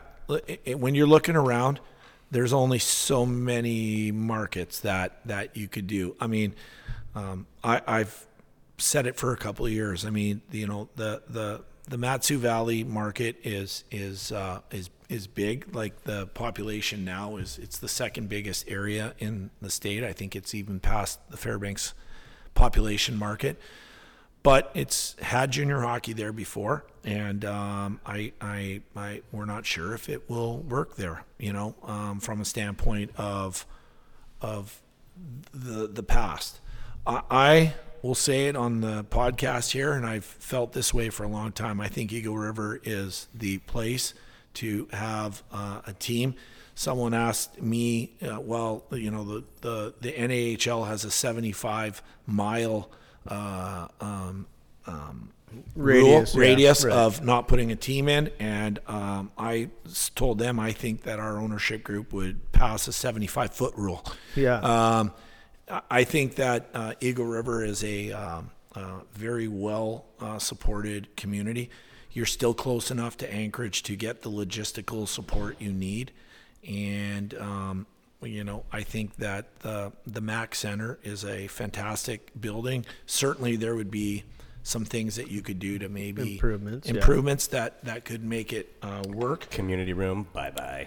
Community room. We already talked about it, because we did the ERHL All-Star game there with the beer garden, first time ever, 2 years ago. So you put a beer garden in each corner of that, and you wrap around. You can put 1,200 people in there. 100%. And that's not bad. I mean, have you ever been to Wilkes-Barre or Wilkes-Barre? Where they get 120. Maybe, and they're in a practice rink. I mean, it's horrible. Glindsey, where's the yard? Where's the dump and way change better. checkbook? So and the other thing about Eagle River too is you get a lot of military folks, and you go back up to Prof, what he's done up there. the military population there, those guys, they go to the games, and there's nothing like junior hockey games where you can actually have a beer in your seat, and those guys get after it. And we'll have this. You'd have the same thing. Hopefully, have the same thing in Anchorage. I mean, come on. Let's go. I think that an Eagle River North American Hockey League team would be a tremendous thing. And like Rob has said for a number of years, you get to the fourth team, and this division or these the organizations are going to be able to be saved, survive, from a standpoint of moving forward. It just makes it so much easier logistically. And, I think that it would be fantastic to have that fourth team in this area so that it would spur on tremendous rivalries or participation or the ability to sell the ticket drive that you need to make it work. No, I'm excited, man, because we talked about the Eagle River thing when I used to be at the Max Center. Eagle River Rapids. Yeah, it'd be great, and I think you're right. I don't think it's going to cannibalize the product you have in Anchorage at all. I actually think it helps the product. If you had a team in Eagle River, I think it helps the product based on the ticket sales alone. And the one thing is, and like you guys were talking about before, Eagle River supports their community. They come out to watch the high school games. They support the community, and you're close enough to Anchorage where you could have the support of the logistics, the busing, the hotel space, the things that are needed to make it work. It's 10 miles down the road, so big time. I mean, so you guys are going to be in the Midwest Division with Janesville Magicians, obviously the Ice Dogs and the Brown Bears and the Chippewa Steel. And Springfield, that's coming back in this year. Oh, they're coming back in. Nice. So you have 7 in there? Wow. That's huge. Yep. That's a good – and the Midwest Division has always been pretty good. Fairbanks not at the top of it. That's kind of weird. Prof, I don't know what's going on. Well, I'll be honest. Figure it out, Prof. After I've said this to Rob a number of times this year, and I'm just so impressed with what Fairbanks and Kenai have been able to do to keep their season going. For what they were able to do for those kids this year was an unbelievable, almost an insurmountable challenge, and they were able to pull it off. They're back in Alaska, even though there are some stipulations to their gameplay, the population, and I heard that Fairbanks wasn't allowed to sell alcohol this past weekend based on some of the, situations up in Fairbanks. But they're here, and they've given the kids a tremendous year of being able to play. And I think that's commendable. The product was fantastic, by the way, Janesville and Fairbanks. The product on ice was amazing, and the fans were great, and they were definitely serving alcohol the weekend that I was there. That's a good segue. I mean, what is going to be the rule? And that's always bugged me about the Sullivan Arena, especially during a UA game. They only go to you have to go to the one corner and with everyone else and their brother and trying to pound down a beer. Or 3. And then you have your second one, then you're missing the freaking first 5-10 minutes of the freaking second period or whatever. Are you guys going to have – is there going to be a dry side, wet side? Maybe you don't know. Maybe but Odd Man Rush. Can we please – an Odd Man Rush, we're going to talk about that. Right. We got an enforcer. It ties well in with hockey. But are we going to be able to sit in our seat and have a glass of beer? That's what I want to know. I mean, I don't have that knowledge for me, but I can tell you that we're going to do everything we can to make it a great fan experience. Good. That's good. Because I think that could have saved the Seawolves way back then if I just could have had beer in my seat. I mean, totally. Jesus. And the fan experience would be better with Odd Man Rush as well. Exactly. Thank you. Enforcer. And some Sensation Cryo. Sorry.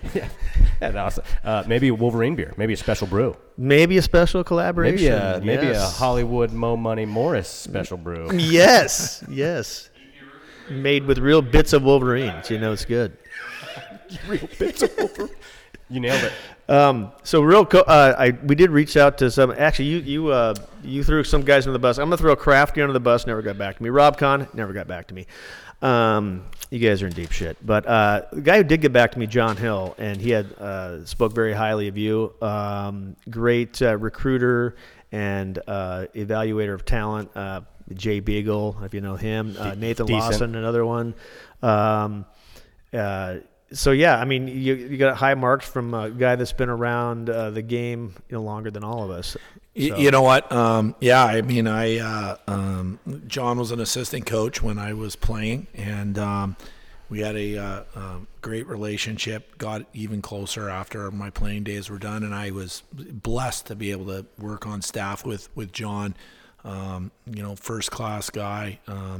He took the program in the short term. He was the head coach here to great levels. It was really unfortunate that there was a disagreement between the athletic director at the time and John. But he's had a tremendous hockey career working for in the scouting world now, and I learned a lot from John in how to develop ideology on what we were looking for players, and he gave Jack and I tremendous leeway in building our careers and learning the game, and always wonderful friend and just a tremendous guy. Yeah, great hockey mind. Former Bartlett Bear, by the way.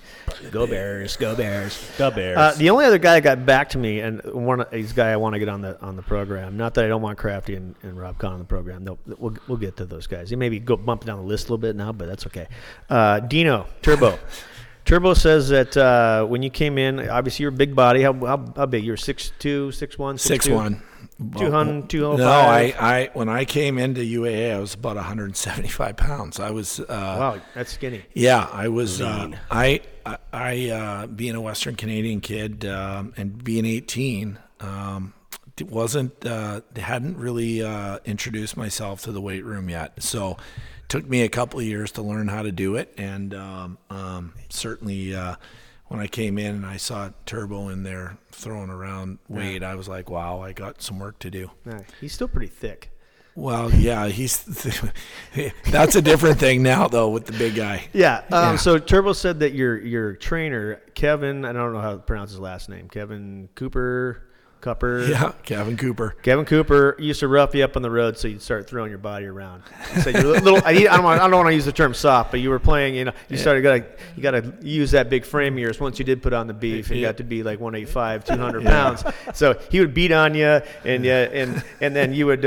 He says all you did was laugh. You were just laughing at this. I don't know how big this guy is, but probably not very big. But so I guess that guy was like, finally, then you started to take that aggression and start nailing guys out there. Which is play it physical. So that's the only thing I got from him. But Dino would be a good guy to get on the podcast. I'm telling you, if you want to have a couple hours of hours, I think it'd be like 8 to 10 hours. It could be a full-time day with Turbo here. He is 2-dayer. He is one of a kind, and you look back at your hockey career and your experience about teammates, and he literally sticks out as one of the best characters I ever played with. But he's this year with the pandemic, Cameron and Cooper were back at home after their season was shut down, and they got shut down early, right?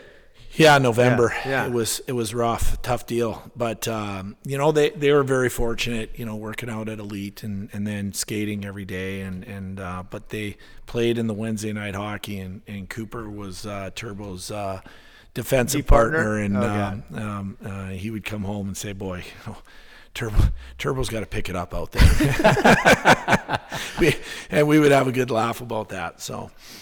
Turbo's probably doing a lot of energy conservation, I would say, in his game. Yeah. Like we all do as we get older. Yeah. He, like always, we had in the locker room there, we had the fat bench, and Turbo and I were on the fat bench. With I think Maisie was there, and so was Corey Wright, and maybe it was the age bench. Maybe it's the age bench. Yeah. I think Maisie's lost some weight. Maisie looks good out there. He looks good. I mean, he's a fireman, so all they do is work out for a living. So. Yeah, exactly. Watch TV. Speaking of, I'm not sure if I'm on this diet alone at this point, but Glines is hiding. Jenge never even said he was on it. We were supposed to all be on a diet. I'm the only guy that's actually. Whoa. Well, I'm on a diet. I just haven't lost any weight. Yeah, it's tougher as you get older. That's for sure. It's tough. It's tough, but Yeah. I'm down to 188. I'm below 190. First time, long time. So I one Eagle River product, Alaska Blue Devil, Jackson Robert Carrick, one of my favorite players of all time. I know one of Reed's favorite players of all time. He wanted me to ask you about the time that you took him directly from the airport to play the Oakland Junior Grizzlies 15U team after flying all night, and something about McDonald's cheeseburgers. The Rotten Ronnies, huh? Nice. Oh, yeah, that's we got off the plane. So when I coached that group, we would be traveling, and our motto was, as soon as we get off, we're going to play as many games as we can. Oh, yeah. We literally got off the plane in Detroit, and there was nachos on the plane for pregame, and we had about an hour and 15 minutes, and the kids were starving, and right through the McDonald's drive-through, 25 cheeseburgers, and they were ralphing them down, and You're young, you can do that. Oh yeah, It's fun. and the great thing about that group is you know what, it didn't matter what we threw at them. They absolutely competed and came to play, and we had a lot of tremendous character and passion in that group. So we're very fortunate. Jack is one of my all-time favorites. Just the warrior leader, Grinder. Oh yeah. He is going to be, and out of all the kids, he's just so passionate about Anchorage. You know, he was the guy that was for years going to UAA games with Mark and Jill, and they sat in the same spot for so many years. And Great family too. Yeah, Great family. They love Anchorage, and we're pleased to have Jack coming back. I'm excited to watch him for sure. Even though I'm not sure I want to talk to him today after his Car Shield U18 team got beat by Shattuck yesterday by 14. So Yeah, that was tough. That's 2 touchdowns and 2 extra points. Hey, so this guy doesn't know the full story, but you recently went hunting in the past couple of years with deer over in Kodiak. Did you blow the horns off a deer? Hey, okay, so look, I mean, so I'm I'm a South Winnipeg city boy, and Indoorsman. And hadn't had too much outdoor experience in my life, and so when you're on a team with Strand and Allen and Tony Link and Weston and these guys all hunters, all big hunters, yeah. So they all started going out to Zacher Bay in Kodiak, and then Cameron and Cooper came home one day, and they're like, "Dad, we want to go hunting." I'm like, "What?" Okay, go hunting. Talk to your mom; she'll take you. Yeah. Guess what? You have to come. So I'm like, so the first couple of years we went, and it was an absolute life changer. Like, you go over there, your cell phone doesn't work for a week, and you're going up the mountains and the hills, and it was a great thing for our family. My father-in-law went to, and it was one of those things you hear about. Like you talk about team, like we hunt all day and then have a couple of pops in the backpack, and then you come back, and we had these group dinners. Like, everybody would bring a dinner, and you'd sit around and talk and play cards, and then get up in the morning and do it all over again. But the first 2 years, I didn't even shoot the gun, and I got a little aggressive the third year, and I had one in the sights, and I was like, I shot it, and it kind of broke down, and I was like, I got it. And they went, you didn't get it. You got the horn. And so the boys the guys brought back the horns and put them on a thing for me, and I got them in the garage. And but I want you to know, I did get one that year, and Strand almost killed me, and I actually almost killed him after the experience, because I was I thought I was going to die after having to go up the mountain. But again, I talk about this a lot in my life. I mean, you come to Alaska and you just don't know what you're going to get into. It's certainly not what I grew up with in Winnipeg, but that's a great experience and life experience. We'll never forget it. You can thank Kinger for that one. Yeah, Kinger. Well, another example of you are another example of a guy who came up here, got recruited, played at UAA, stuck around, and much like there's a bunch of them. There's I don't know how many guys that stuck around, but you stuck around and helped foster the game in Alaska. And so thank you for sticking around. And you're a very, very well respected coach, ton of experience. I'm so happy that you guys got the Wolverines going, and best of luck. And people that are listening, support this goddamn team. I mean, it's imperative, and it's so important that we get. And you guys got a good opportunity. You're going to be only game in town for a while, and let's get out there and watch some junior hockey. So you know what, Reed, Walt? I mean, I look back at it too. When we came up here, and a lot of us, we just. Thought it was going to be a 4-year experience, and then you move on, right? And but I think what's so amazing about the group of guys that came through the 80s, 90s, and even the early 2000s,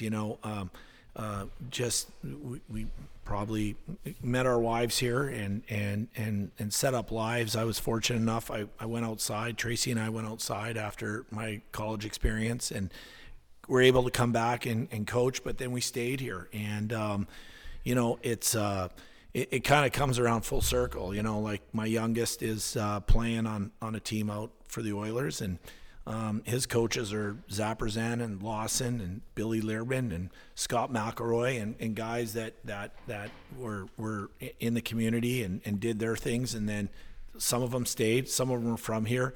And it really makes our hockey community strong. And it's great that we were able to do that. And Tracy and I have been love being saying that we're from Alaska. It's a big part of our identity and who we are. I love it. Yeah, that's awesome. And thank you again for coming on the pod. Folks out there, Anchorage Wolverines, get them, look them up on the Instagram. They're on the gram. They're on Facebook, all the social platforms. And let's support this team and go Wolverines. Go Wolverines. Yeah. Amen. And guys, appreciate it. You guys got a great thing going here. The pod is amazing. I've listened to almost all of them, and I had great people on before me, and looking forward to listening to it in the future too. Yeah. Awesome. Friend of the pod, right? Friend here. of the pod, Coach Right Coach Morris. Coach Morris. I love Thanks, Coach. And I think Thanks, it's time Coach. for Dump and Change.